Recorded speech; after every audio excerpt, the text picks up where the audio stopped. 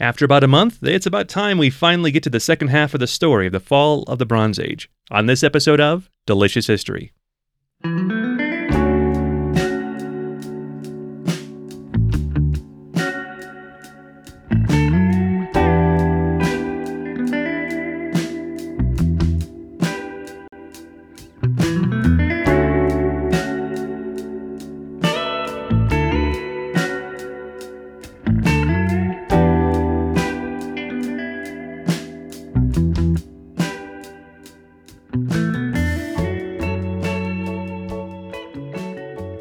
Delicious History is a weekly podcast designed to show us not just how history has affected food, but how food has affected history.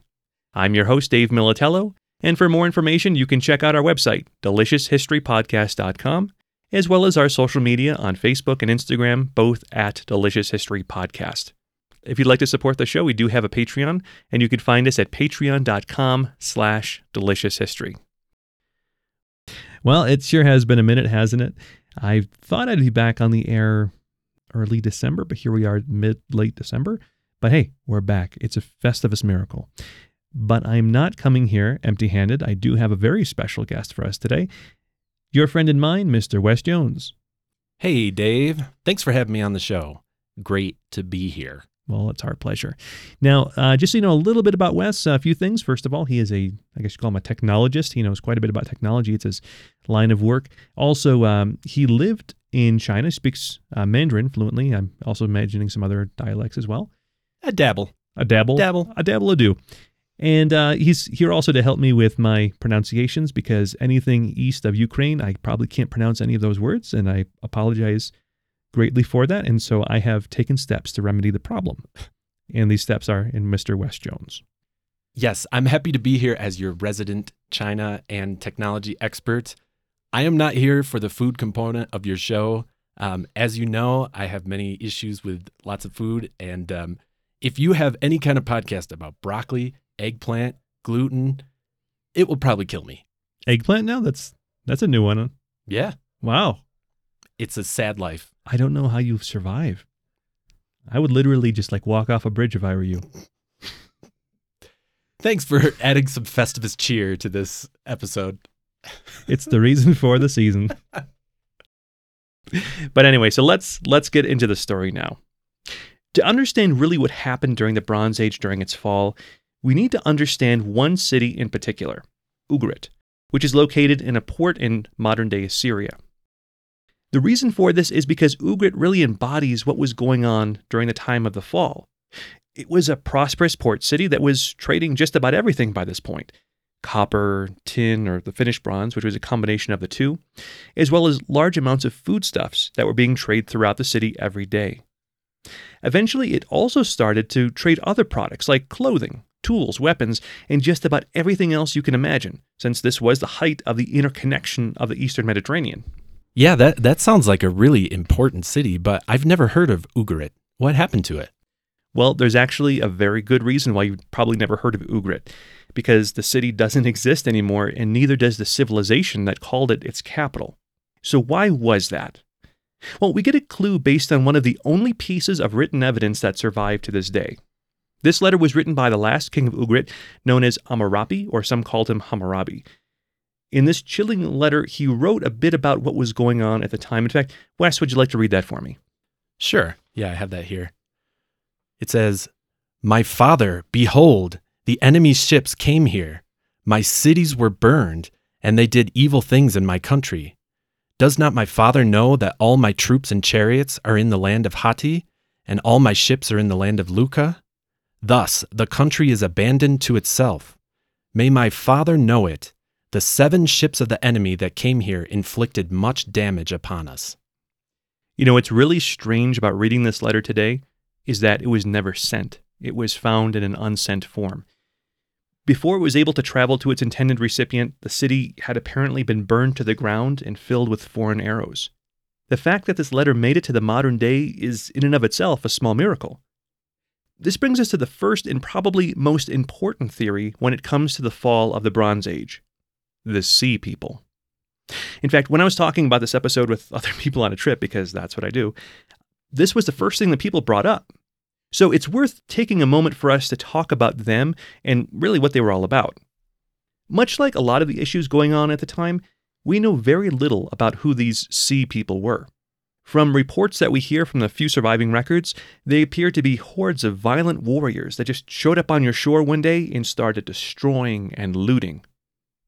Most of the areas where the sea people reached didn't survive their assaults, though there were a few exceptions. The most notable exception would be that of the Egyptians, who are basically going to be exceptions to everything we're talking about on this episode today. As far as their identity, no one really knows for sure who the sea people were, though there are plenty of theories out there. So let's talk about some of these major theories as to who they were and who they might have been. The first and most common theory is that they were marauders from outside of the economic sphere of the Eastern Mediterranean Bronze Age societies. These were people who basically were trying to make that coin without really being part of the system itself. There were some names that were mentioned in the few records as far as where some of these people may have come from, but the problem is that there weren't really any names that we're familiar with. So this might mean that they came from other areas of the Mediterranean and Europe that at the time used different names than what we would be familiar with.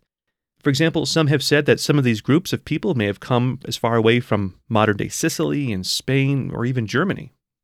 There's even some people out there who say that they may have gotten their hands on iron technology, which is more advanced than bronze technology, and decided to use that technology to take over the wealthier nations of the Eastern Mediterranean.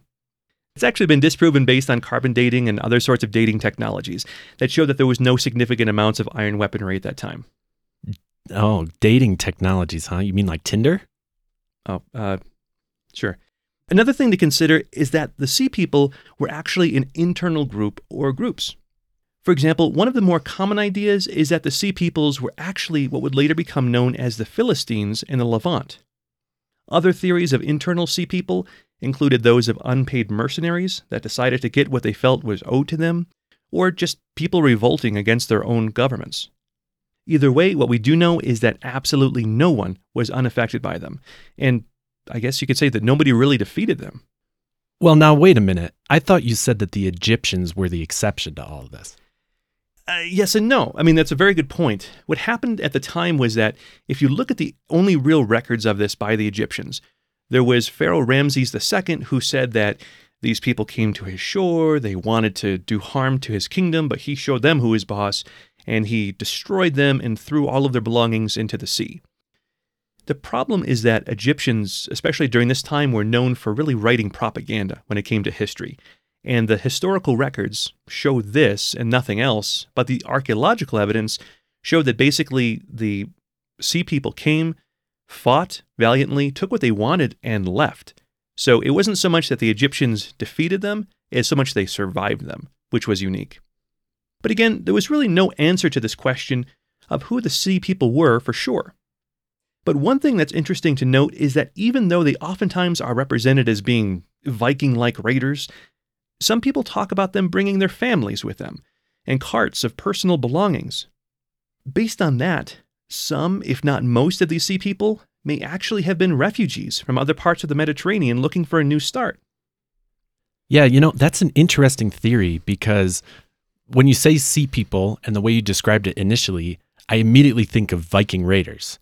But now you're describing them more like refugees. That's a completely different view of who these people were. Absolutely. And so let's talk about some of the other things that were going around this part of the world that might explain why this might be a refugee situation compared to just a Viking one. One of the things that we're only now starting to get an understanding of is what was really going on geologically at the time.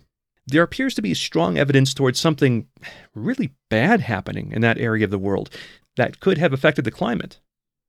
Something to note is that food was being transported from place to place, as is common when you have growing cities.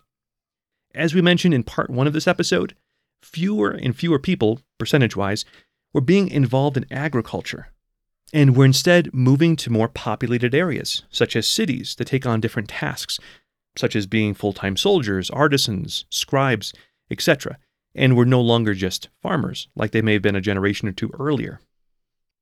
Part of this was because Bronze Age technology led to advancements in farming that led to more efficient crop yields, and therefore less people needed to work the fields themselves. But in many cities, even that wasn't enough to feed the rising urban population, and vast amounts of food, typically grains and oil, then needed to be imported. With the idea of some sort of climate change taking place due to a natural disaster, it seems as though agriculture across the Mediterranean was in a tailspin. And not only could people no longer afford to export excess food, but they weren't even able to feed their own populations. Another thing to consider was the fact that agriculture was taking place on such a large scale that people who typically didn't have an understanding of soil health and nutrients were slowly starting to strip their lands of the needed nutrients to grow their crops. We could think of nitrogen, magnesium, phosphorus, and things of that sort. With every generation of crops they were growing, they were taking these nutrients out of the ground without replacing them. We have records of crop yields dropping year after year after year, and this was most likely caused by depletion of various minerals in the soil. If that was the case across the Mediterranean, it would make sense that this would have been a major cause in the deterioration of society. Remember that places like Egypt had unrivaled power both militarily and economically, so the fact that people would attack these governments, we're talking internal or external forces, would hint to the fact that they felt that they were now vulnerable in a way that they weren't before. Regardless, something I think we should consider is the fact that the sea people may not have just been faceless enemies, but could have been these desperate people looking for ways to feed their families.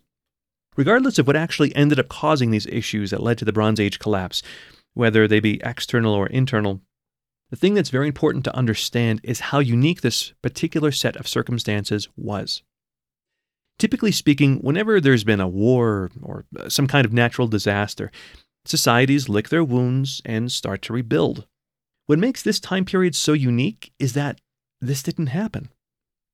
Not only were entire cities burned to the ground with no evidence in many cases of what happened, but there was absolutely no effort whatsoever to try to rebuild them. Yeah, that's what's really fascinating about studying this time period, because it seemed to really be a collapse of everything. When we think of Western European history and the Mediterranean, we think of the Greeks and the Romans, that classical era of civilization, and that everything before that was some sort of dark age. But like we were talking about with the Ugarit city and civilization, there were prosperous civilizations that suddenly disappeared. And what's even more interesting is that it seems to be isolated to that region, because at this same time period, we have in other parts of the world thriving civilizations. For example, at this time in China, the Shang dynasty was prominent, and they were having massive developments in civilization and society and technology. So it really seemed that this total collapse was really isolated to this interconnected society around the Mediterranean and in Western Europe. Right, because there was a lot going on in your neck of the woods in China. Well, yeah, where you used to live. Yeah, just in case you wondered, Jones is not a Chinese last name. No. Well, learning about history is something that I firmly believe helps us to understand our own societies today and what we can do when we encounter similar challenges. Not having an exact answer of what happened during that time during this fall is actually a bit of a blessing in disguise, because we can draw parallels to our own day because of some of those vague situations at that time. One of the most important is those of systems collapse. Essentially, what we're talking about when we're talking about systems collapse is when a society becomes more and more complex and is able to grow as a result. But that growth and further complexity can make certain issues. For example, let's think about water. People can get water from a stream or a spring or a river, but you know what? They find out that this water may not be the cleanest or most dependable source. Plus, you can't get that water unless you're physically close to that stream or river. So what happens? People start digging wells. Well, that's all good and all, but then you have to have people knowing what they're doing, because you can't just dig a hole in the ground and just start drinking. So this leads us with people who are professionals that dig wells for a living and who can maintain them. But then you start to have areas getting larger and larger, and they require more water sources that can take on a larger population. But then the water needs to be extra clean, because if you don't, you'll have an entire outbreak of infections throughout a large population of people who are drinking it. And then this leads us to people who are out there looking for new sources of water, building ways to transport that water, making sure that water's clean and free of contaminants. Now, this started out as people simply walking to a stream and putting water in their mouth, and now it's turned into a large, complex operation that has many people working from top to bottom to maintain it. Yeah, very true. And continuing with that example, all of us can agree that having access to clean drinking water is a net positive, despite having those costs associated with it and the added complexity to our societies. The problem comes when one or more parts of that chain breaks down, and all of a sudden, a large population of people immediately have no source of water. We can think of parallels in our society. For example, there's been a lot of developments with technology and the computerization of a lot of services. I can even remember when processing credit cards, they used to still use the carbon copy method if the computers went down. But now, if the computer system goes down, the entire economic system goes to a standstill. Right. Yeah, we can actually see that sort of thing happen all the time. Or even you could think, Wes works in the technology field, and we could think of when AWS goes down and basically the internet stops just because one company had a little glitch on their server. Yeah, exactly. And we look at our society, and there are many such systems which really are beneficial to society, but we think about how vulnerable society is if just one link in that chain ends up breaking. Right. And that seems to be exactly what happened during the fall of the Bronze Age. People in societies as a whole depended on one another more than ever. If you were a farmer in Egypt, for example, you weren't just growing food for your own family like most people in the world were doing at that time, but rather you would be growing crops that could be going to feeding people in multiple cities throughout the known world. One major difference between our society today and that of the late Bronze Age episode was what we mentioned in the last episode of command economies. Instead of merely having people doing what they want to do for a living and then just selling it at a free market like we do today, the governments were very much involved with telling farmers what they could plant, where, and when, as well as telling the smiths how many swords or pots to make. Just about everything that was produced and consumed in their society was controlled from the top down. This would oftentimes be so controlling, in fact, that farmers would literally wait for government officials to show up to bring them sacks of seed, or for manufacturers to wait for their raw materials to show up at their doorsteps. As society appeared to fall from what appeared to be a combination of natural disasters, climate change, as well as the sea people, those government officials stopped showing up, and orders stopped being given. People were now on their own and given a freedom in a time when freedom was probably the worst thing they could have had. So you might imagine that as military started to crumble and were no longer able to protect the people, as food becomes more and more scarce and people become desperate, as direction from governments who for centuries had been micromanaging everything that happened in society now just vanished, what are we left with? Well, given that scenario, scarcity and desperation, most likely rampant violence and crime, as well as disease sweeping the streets. People didn't want to rebuild these fallen cities because there was no reason to rebuild them. The entire system of things that had been in place for so long just vanished. We could even see how defense became more of a concern than trade. Just about all the major great port cities that were along the Mediterranean were completely abandoned within a very short period of time. And where people ended up going were the more defensible areas, like the mountainous regions. Egypt survived because of the vast amount of resources they had to begin with, though it should be mentioned that they really just hung on by a string, and were never even a shadow of what they were at any other time in the future. Yeah, and the other survivors of the Bronze Age collapse were the Assyrians. They were known for getting their wealth by being the go-between for people in that trade system. They were also a very violent and cruel society who heavily valued military conquests. A large reason why they survived was because of how far away they were from the Mediterranean, and therefore were probably not affected by the attacks of these sea people at all. They definitely took a big hit from the lack of tin trade, but their military prowess helped them to take over areas that were now being opened up by political and military vacuums. Right. Now, one thing I didn't mention up until this point was that of the ancient Israelites. And the reason for this is pretty complicated, because on the one hand, the written word vanished overnight, and our records of this time are very limited. In fact, some of the records we have are literally scorched because they barely survived the destruction of the city where they were created. One exception to this was that of the ancient Israelites, who made a point to document their history in great detail. Yeah, because this was around the time we believe that the Jewish exodus from Egypt happened, right?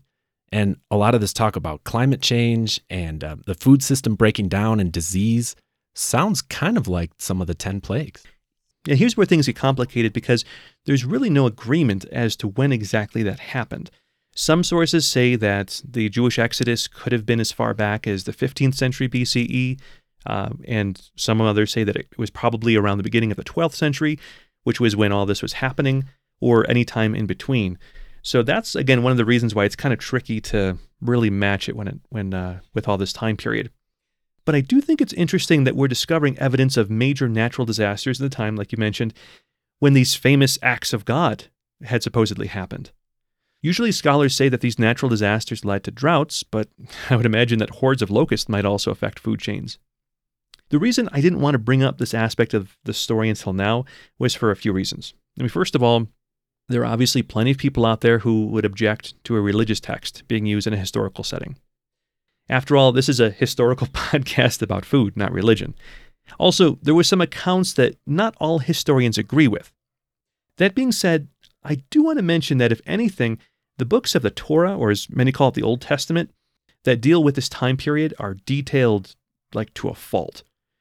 If you were to sit down and actually read these records, so it would be like Exodus and Leviticus, Deuteronomy, these sort of books here, they are so specific that many people consider them mind-numbingly boring.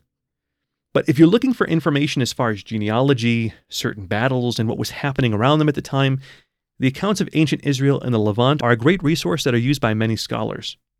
It shouldn't be used as the only source of information about this time period, considering its small scope, but it's at least a very good supplement. Frankly, the other reason I didn't want to mention this was because of the fact that at the time, the Israelites were just a small power in the region.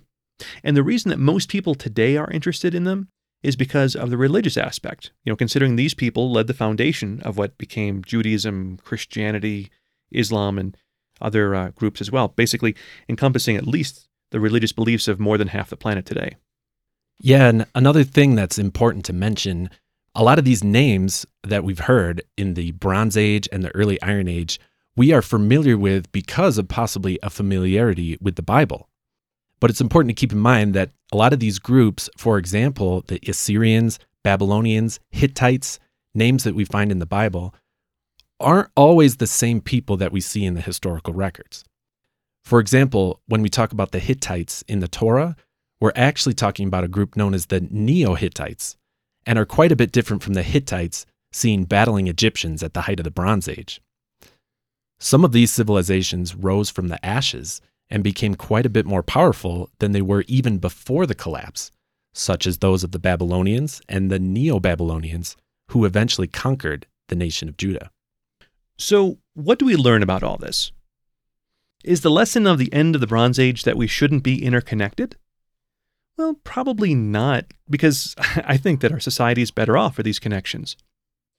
But that being said, we probably should learn to not be too dependent on one particular product, petroleum, I'm looking at you. And when it comes to supply chains of basic products like food, having one central source for everyone to purchase from may not work out so well in the long term, especially if the sea people decide to come back. If you found this interesting, I highly suggest that you do some of your own research on it because it'll take you down a long rabbit hole with all kinds of topics that would probably take dozens of episodes to explain. If you're looking for recommendations, I would highly recommend the book 1177 BC, The Year Civilization Collapsed by Dr. Eric Klein. Wes, thank you so much for joining us today. Thank you, man. It's been a pleasure and a privilege. The pleasure and privilege is all ours. And until next time, remember that we all write our own history, so make yours delicious.